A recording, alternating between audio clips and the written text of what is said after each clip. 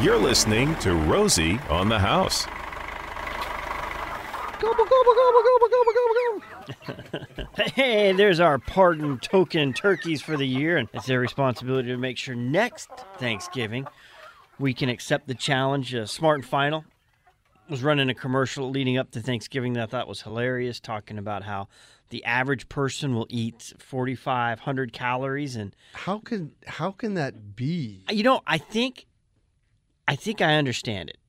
If you start at about 3 o'clock in the afternoon on Thanksgiving Day, Or 10 o'clock in the morning. or 10 o'clock in the morning, you don't think of day from dawn till dusk. Think of that 24-hour span into the next day when you're enjoying the leftovers Oh, yeah. and you're cleaning up. And Yep.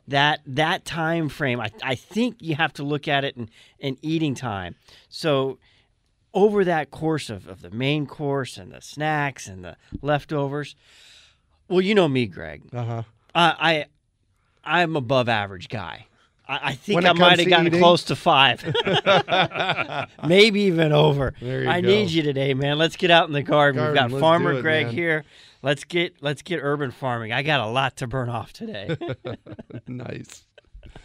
Nice. 8 o'clock, the outdoor living hour. It is the fourth Saturday of the month, so we have Farmer Greg in here following up to our Thanksgiving, talking winter gardening. Yeah. And we've got a lot of great things to talk about.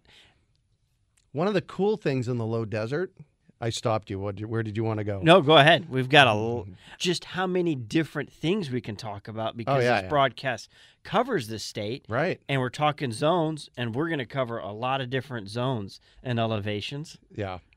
Yeah, and one of the cool things about the low desert is that the best time to grow is October to June. Right in the middle of it. Right. And then our winter is really a summer because, trying to grow in July, August, and September is pretty brutal on us, and it's pretty brutal on the plants. So I usually let my gardens sit in the summertime, and then we get them planted in September, October, November for crops all the way through into June. So that's really the cool thing about growing in the low desert. And in the low desert, you mentioned we're right in the middle of that growing season. Is it too late to plant anything, or do we need to be looking for starter plants already at nurseries? Well, if you can find starter plants, that's a really good way to go. Planting from seeds is, it's kind of tentative. It'll be interesting. About 10 days ago, we planted one of our gardens out from seeds. They haven't come up yet, so we'll see what happens. It was, as we were doing it, I was thinking, yeah, maybe a little bit late for seeds. But here's the cool thing. The really cool thing is that nature knows when to pop these seeds. We don't have to know it. If it's the wrong season right now, they'll come up when it's the right season. So for carrots, we planted carrots. If the carrots don't sprout now, they'll stay dormant until the soil warms up in February, and then they'll sprout. And they don't go bad? They just Not sit generally. I have a lot of interesting systems set up. I was just writing an article about this the other day. Because, see, I don't understand how vegetable seeds are so hard, but weed seeds, you don't have to do anything. And they just... They're everywhere. Well, but here's the interesting thing I was going to say. I was writing an article the other day about my food forest around my house, and one of the things that I do at the urban farm is I plant open pollinated seeds. It's a particular kind of seed. They're not hybrids. They're called open pollinated or heirloom seeds. And the cool thing about them is you plant them, and when they go to seed, they produce the same quality, that's what I want to say. They produce the same quality of fruit or vegetable as the original seed when they go to seed. So a lot of what goes on at the urban farm is the seeds self-plant, and then they stick around until it's time for them to sprout. So at any given month at the urban farm, we've got lettuce, nasturtiums, garlic, onions, cowpeas, parsley, basil that is just coming back year after year after year. That's really the cool thing. So one of the big things that I do to combat winter growing is I just let nature happen in my yard, and then I plant things that's season appropriate. And I was recently at a big box store. I won't name it, but I was recently at a big box store doing a mental inventory of all the edible plants that they had for sale there.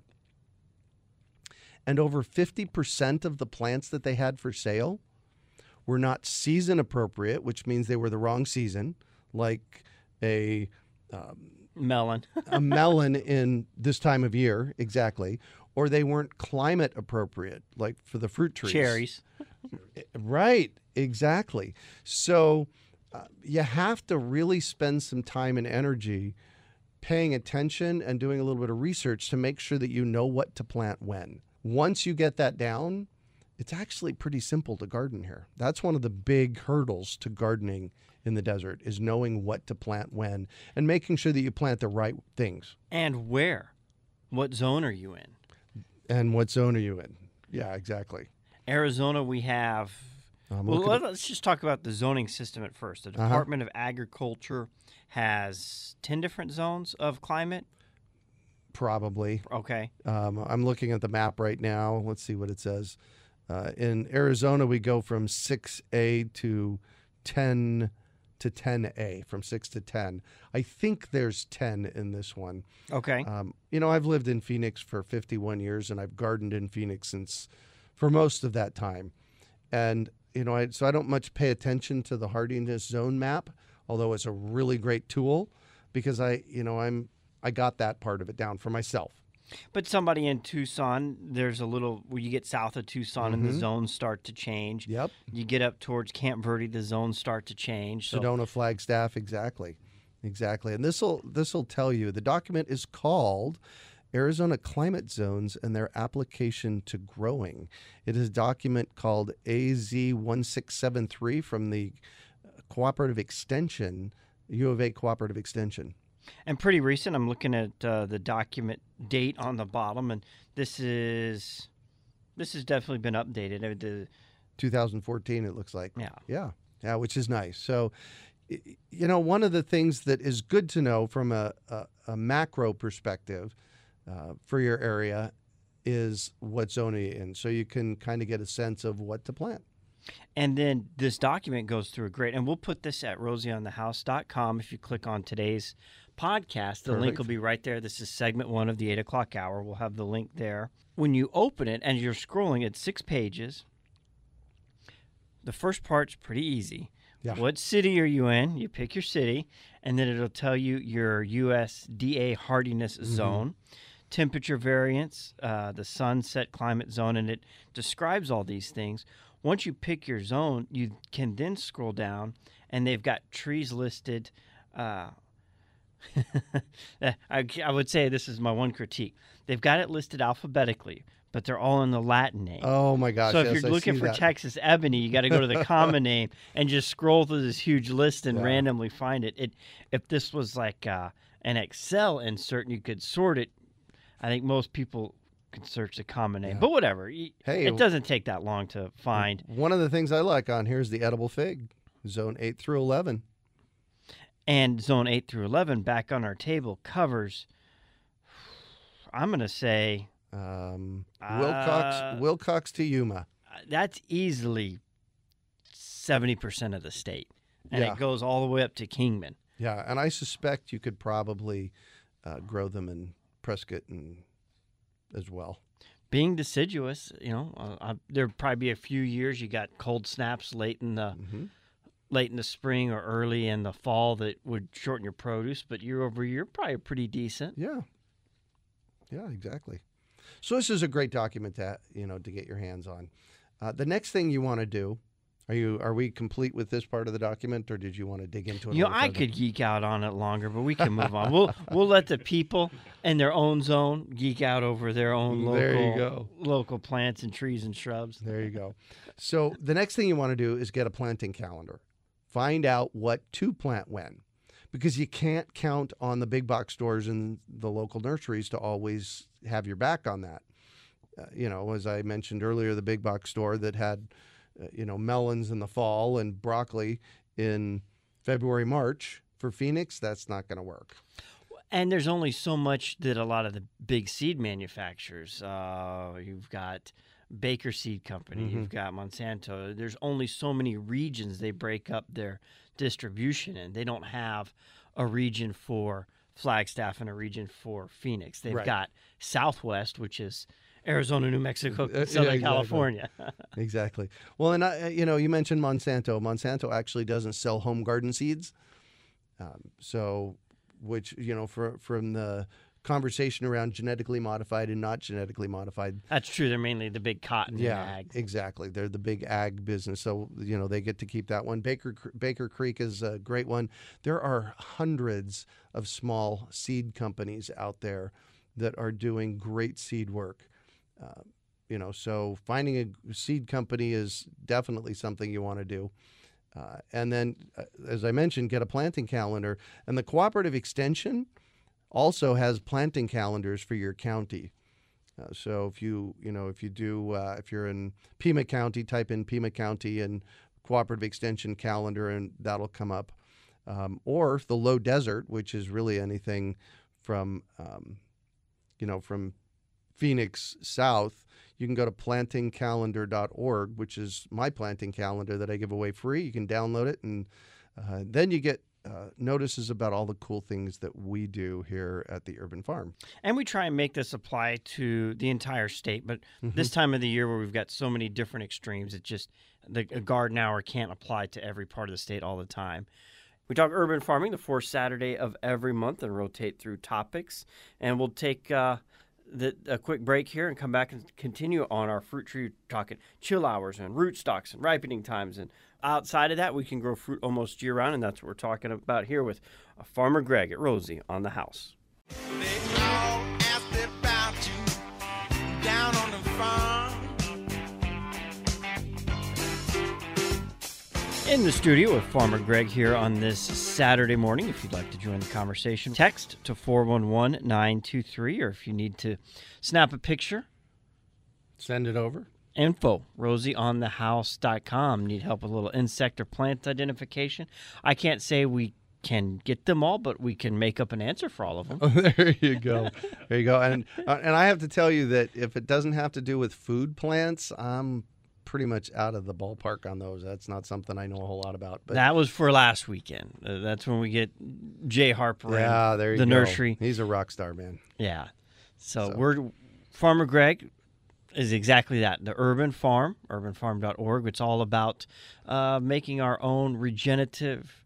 I like that you use that word. I'm learning regenerative. Landscape on our own properties. Yeah.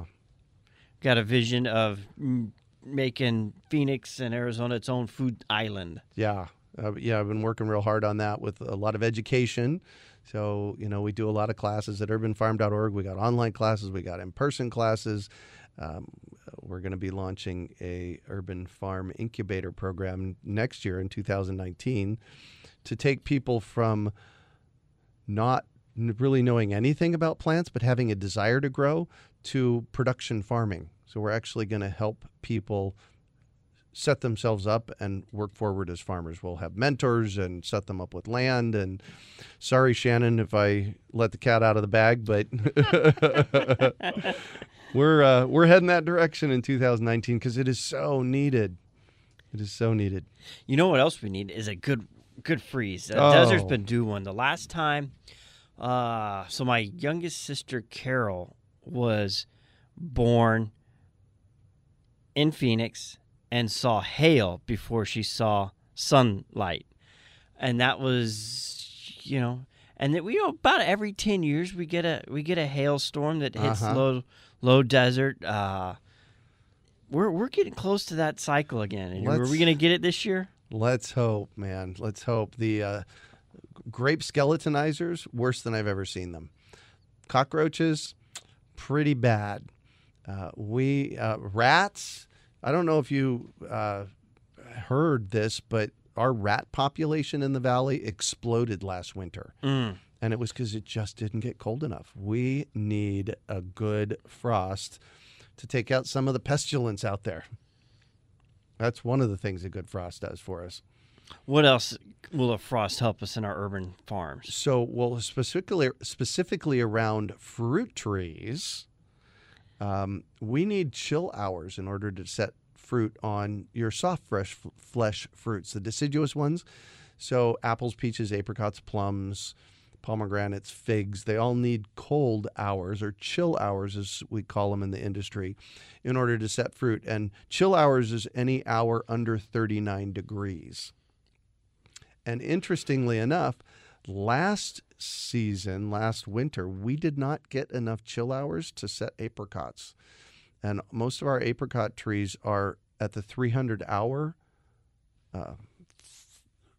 chill hours. Chill hours, thank you. I was going to say threshold. That was the word I was going for. At the 300-hour threshold. And Maricopa County is supposed to get 350 hours. So my apricot in my front yard, and actually the apricots all the way across the Southwest into California and Nevada and New Mexico, we all got skunked. We got very few apricots, if any, because it just didn't get cold enough.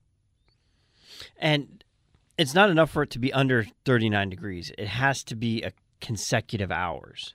Well, no. No? No. Okay, so I thought if it dipped under from 4 a.m. to 5 a.m., it dipped under 39. That didn't count. You had to have a couple consecutive hours for it to really count. Yeah, we'd have to ask the trees that one. And, yeah. I'm not quite sure. I don't know if that even my people put them on the schedule for the next show. We'll yeah, get a tree in exactly. But they accumulate starting, pretty much now. I mean, we've had some cold temperatures. I think it was 47 degrees in the yard the other day. Still not 39 though. It's not 39, but it's getting down there. So they start accumulating as soon as we dip, and they go through when the trees bud out. And usually we start seeing buds on your peaches about beginning of February, late January, early February. So chill hours is really important for that as well. That's always my favorite one, because from our master bedroom looking out the window is our row of 3 peach trees, and having that explosion nice. early spring of them all coming. And we did not have that last year. Right. It just wasn't here. And there was one little side of it. It wasn't the whole tree in this grand display. Yeah. So it'll be interesting to see what happens. But I am really got my fingers crossed for a really cold winter this year to, take out the bugs and give us a lot of fresh fruit. And you know what else helps the bug population are the weeds. And with all the rain we've had in October and the explosion of weeds, that's going to just make it worse. It's more habitat for the insects to live in. So get your weeds under control, hope for a cold winter. And, there's all kinds of things to do to help your trees from freezing in a frost. We cover citrus with blankets. You can let your water run underneath your trees to keep the air moving. It's pretty expensive to go out there and artificially chill your trees. Yeah, I don't know that it's possible. I don't think so. Yeah. I'm farming and I grow it. I'm farming and I grow it. Talking our way through preparing for winter gardening. A harsh winter, yes. I have my fingers crossed for a very harsh winter. And we have one more benefit of cold, other than red noses and runny noses. No, yeah, that's not much of a benefit. And I'm a super wimp. I've been here for 51 years. In fact, I've lived within 5 miles of the studio right here for the past 51 years. So when it drops down to 39 degrees, I'm... Heidi, you do the chores this morning, honey. Yeah, exactly. You go take care of the chickens. Heidi, honey, I'll make breakfast. I'm hiding out. Yeah, exactly. So the cold helps things grow. When it gets too warm for broccoli, for cabbages, for those kinds of things, they'll bolt or go to seed. And once they bolt or go to seed, once it warms up a bit, then lettuce will go bitter. A lot of the greens are no longer palatable. They become chicken food at that point. Compostable. Right. That's right. They go in their compost bin, or so that it really helps. It really helps, especially our winter vegetables, grow if it stays cold. And when you say stay cold, are we looking for a threshold, or is that back to our zone map where we can get more details about that? Because Exactly. it's so different depending on Wherever- your elevation. Exactly. And just to be straight with everybody, I've lived in the valley for 51 years. That means I've only grown food here in the valley. So when it comes to growing in Prescott or Cottonwood or Sedona, I'd have to go relearn that. And that's your zone map, and a lot of the learning would be just what plants are there. The soils are kind of the same. Yeah, you know what? And that's two really good points.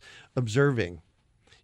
One of the things that I did for a long time when I moved into my neighborhood is I paid attention to what other people were doing and what was growing. And then you just start mimicking that. That's one of the big things behind permaculture. I study and teach permaculture. It's the art and science of working with nature. But the first premise of permaculture is to stand back and observe. See what's already working in your area. If you're in Sedona and you haven't gardened before, find a gardener that's already gardening. Find a community garden and connect with them. And I know there's a bunch of y'all up there in the Sedona Cottonwood area that are doing great gardening work. So observe and go connect with your fellow gardeners and farmers and see what they're doing. That'll help a lot. And when I say the soils are the same, I'm meaning they're not great soils. Arizona's not known for its great soils for natural gardening. We need to add a lot of organics. Right. We need to microorganisms, all the things we've talked about with Farmer Greg before. Exactly. What's the name of the Tanks Green stuff? Farmer Greg's planting mix. Yeah, that's for your gardens and for planting trees. So that was the other thing that you brought up a moment ago, and that's healthy soil. Go out and observe, make sure that you know what's growing, plant what's in the right season, but then you need to make healthy soil. And in the desert, we have less than 1% organic matter in the soil. So the fix for most of our broken soils is add lots and lots and lots of compost, lots of planting mix to your soils. In fact, often what I will do is I will add 4 to 6 inches worth of compost on top of dirt and then just plant, and I let the plants do the work. So that's the other thing your job is to make healthy soil, because without healthy soil, things aren't going to grow as well, and they're not going to taste as good and be as nutritionally dense. What has this rain done? Oh my gosh. We had a magical time at the Urban Farm. So one of the things that I've done, I've been there at the Urban Farm for 29 years. And for those of you who don't know it, the Urban Farm is my house. It's near 16th Street and Glendale Avenue, so it's right in North Phoenix. And it's my place to experiment. And I experiment there a lot. And I've worked really hard on building healthy soil, and healthy soil has a lot of organic matter in it. So there was one morning when we got 2 inches of rain in 2 hours. The water was coming off the roof. I have water harvesting in place as well. And the water was coming off the roof, and it was puddling in one of my orchards in the backyard. And within an hour and a half after the rain stopped, all that water was soaked in. I've worked really hard over the past 29 years to add lots and lots of organic matter so that my soil is like a sponge at the Urban Farm. So when you're building soil, you're not only sequestering carbon from the atmosphere, but you're also building a sponge that holds all that water. And if you've ever noticed the rain, generally speaking, our clays do hold a lot of soil. They're very expansive. Mm-hmm. But our biggest problem is runoff. I mean, it comes, it goes. That's one thing that always kind of humors me when you see somebody caught in a flash flood. I'm like, just sit there and wait a couple hours. Yeah. It's all gonna dry up here in a very short period of time. As long as you're not in the water. Right. As long as you're not in the water, exactly. What has that done for the plants? I mean, there is something that can't be done in irrigation, whether it's flood or drip or with the hose. There's something that comes with rain. Yeah, one of my neighbors said something very interesting to me recently. He said, Greg, have you ever noticed after a thunderstorm, your plants green up a lot? Mm-hmm. And I said, Yeah, he said, that's because the thunderstorms, the lightning is sequestering nitrogen out of the air. And when the rain comes down, it's got a little bit of nitrogen in it. I don't know if that's the truth or not, but it does green up. It does green up big time. Big time. So if you, and you know what? Until we're proven wrong. Yeah, there you go. There you go. Have you noticed when we're driving around town how green it is? It's amazing to me. How, I was over here in Piestewa Park. I was driving down the 51 the other day, and there was just this nice green grass. It's not grass, but greenness that ran right up the mountain. And it's like, wow. You could look at Camelback Mountain and see how green it is and determine.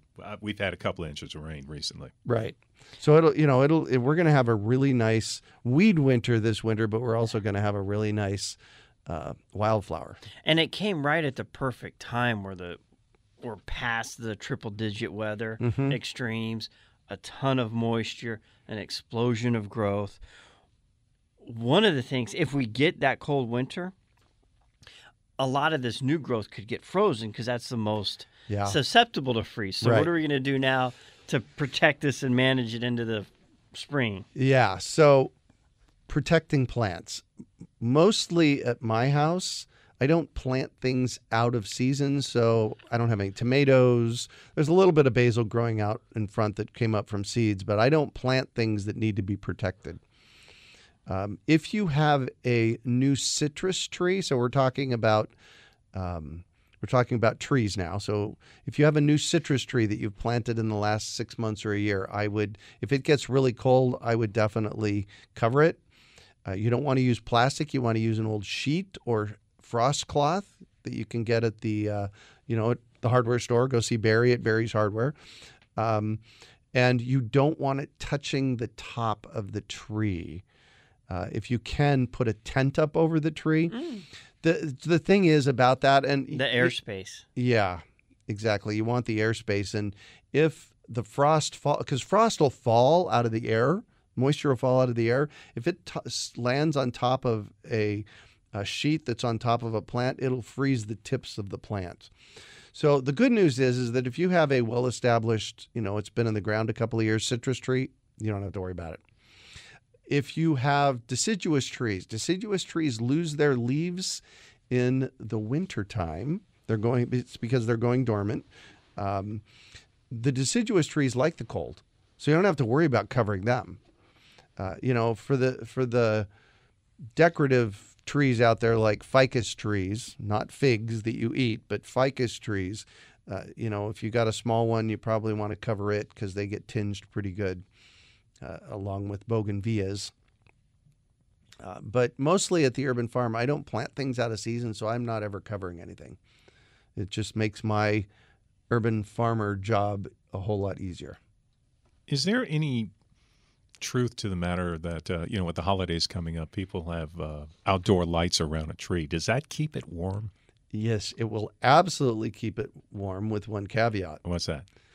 You don't want to use LED lighting. True. You don't want to use LED lights. The old C4 lights. Yeah. Of course, your electric bill is going to skyrocket, but hey, well, I don't know about skyrocket, but it's going to go up a little bit. One of the cool things that I've done in the past on a really cool night is I'll put a tent over my garden or a tent over, a tree, and then I'll get one of those 7-day candles. You just get them at the 99-cent store, and they're usually about a foot tall, and light it and put it underneath the tree, and it kicks off just enough heat from that flame, just a candle flame. It kicks off just enough heat to keep it from freezing underneath the tent. Now, you are playing with fire, so you have to really be conscious of that and make sure that the sheet's not anywhere near the fire. Can't blow onto the candle. Right, exactly. But I've had really good success with that before. Okay, so there's a great example of putting out luminarias there this year. There you go. There you go, man. Absolutely. Ho, ho, ho. Absolutely. And then, you can get into greenhouses and hoop houses and stuff like that. If you're actually going to physically build a greenhouse, that's a big project, bigger project. What's a hoop house? A hoop house, generally hoop houses, you can make them out of, take a 3/4 inch piece of PVC and fold it into a hoop so that and I usually put rebar in the ground on either side of it. So then I have Slide the PVC over the rebar. Right. So then you have this, half circle and, put up 6 of those, maybe 3 feet apart. And then I'll take a piece of PVC and tie it all together at the top to, kind of structurally make it sound, and then drape plastic over it. Just drape plastic over it. And, that's a great way of handling those things. And that's something you would put over a vegetable garden. And it's okay to use plastic here because it's not sitting on top. You've got all that airspace between the plant material and the plastic material. Exactly. Now, is there any consideration for light? Where you don't use black plastic. You need a little light to still get through to photosynthesize your clear plastic there for your sure. leaves. And is there a certain thickness that you could get too heavy, though, on the white plastic? I've never really experimented with hoop house. I've seen them plenty, but could you get too dark of a white clear one? Or it doesn't. The clear ones are you want clear. They're not too. They're not going to hold back too much light. Thickness, you probably want to go 5-6 mil, and if you're going to set up something that you're going to use long term, you want to get a UV protected plastic that'll last longer. So, yeah, even that few months that it'll be out there, the UV still comes through plenty strong in the winter, even cold winters. When that sun's out, that UV just breaks down anything that's out there. Yep, that it does. All right, we've got one more segment with Farmer Greg talking about winter gardening here at Rosie on the House, urbanfarm.org. Yep. You'd also mentioned a planting calendar. Plantingcalendar.org is my low desert planting calendar. It's free. Just go download it, and then it puts you on our email list.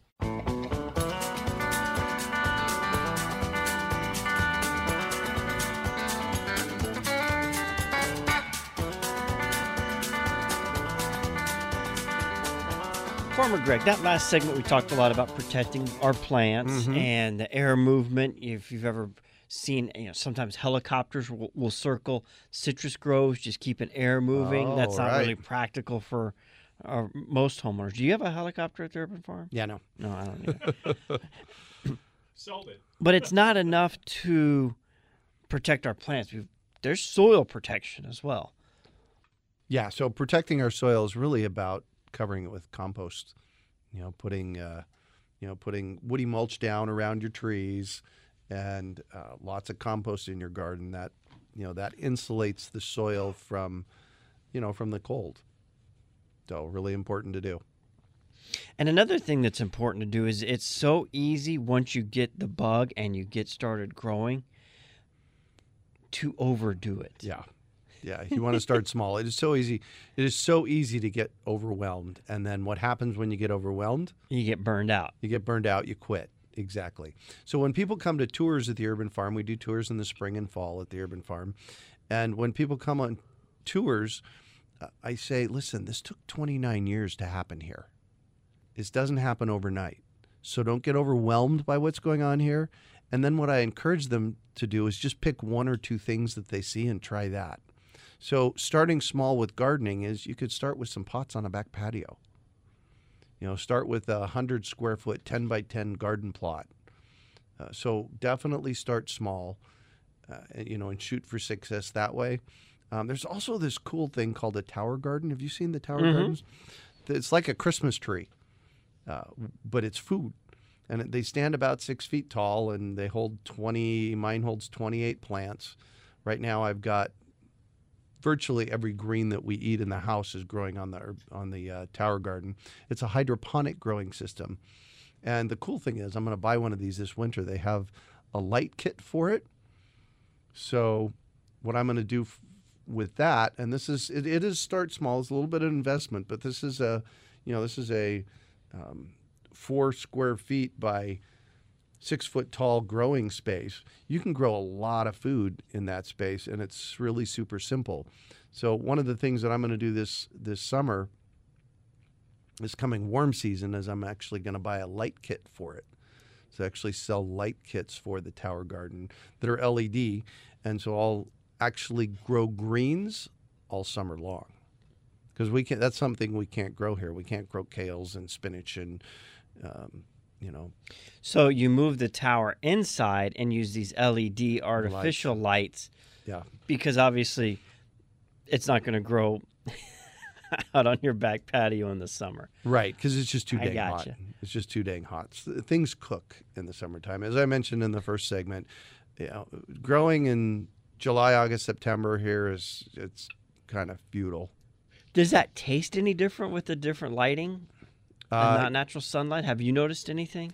I haven't grown that way before, but Like I will you said, let the you urban know. farm's an experiment, and here's the next experiment for this year. So next November, we'll have this conversation, and I'll be able to tell you. You'll be able to answer that. Yeah, Perfect. I will. Have you seen there's a lot of other different smaller container growing things. Have you seen the Flower Street Urban Oh, Farms? Alex is a rock star. I love what he does. He's over on 44th Street in Flower. He's got gardens that basically they hang on walls. In fact, he's one of the members of our Grow PHX networking group. We this last year we set up a networking group of people that are helping gardeners and urban farmers do their stuff. So Alex is one of our members of the Grow PHX networking group, and we also, I'm going to do a shameless plug here. Once a month we do a urban farming happy hour that anybody can come to through Grow PHX. So you can find out about that at growphx.org. And you caught me there when it's Flower Street Urban Farms. Yes, it's Flower When Street. you said Urban over Farm. on Flower Street, it clicked the correct name. Yeah. And he's got a couple different applications. You could put them on block walls. You could put some underneath kitchen walls. So you could be growing right outside. If you've got a kitchen window, open it up and just put your whatever you've picked for your salad or your mint tea or whatever the case. Yeah, that's a very nice product he's put together there. Yeah. Or you could, bring some organic barley to the next happy hour and see what they can make of it there. There you go. There you go. And we do the happy hours at the Duck and Decanter. Our friends over at the Duck and Decanter help. Nice. I haven't been there in years. Oh, you Not should a nice come and place. you should come and talk to the people that are helping The you build Duck. chicken coops and put your gardens in. And we have a really, really cool urban farming community that's building here in town. And my dream is, and you alluded to this earlier, my dream is to build Phoenix into a food secure space in the next 30 years. That's how much time I figure I have left. And I don't do that. What I need your help, your Romies, all the listeners, Gary, I need you guys to start growing food. And what we do at the Urban Farm is we help you do that. We have classes online. We, basically we're there to help you figure out how to grow food in the desert. That's what I'm up to. And y'all have done a great job at that. We always learn a lot when you come in, and enjoyed having you as part of the broadcast Thank here you. the last couple of years. It's Yeah, I appreciate Farmer it. Greg, urbanfarm.org. Yep. You had also mentioned a planting calendar. Plantingcalendar.org is my low desert planting calendar. It's free. Just go download it, and then it puts you on our email list. Perfect. All right, Farmer Greg, we appreciate your time this Saturday morning. Next Thanks for Saturday, having we'll me. be back to the first Saturday in December. Nice.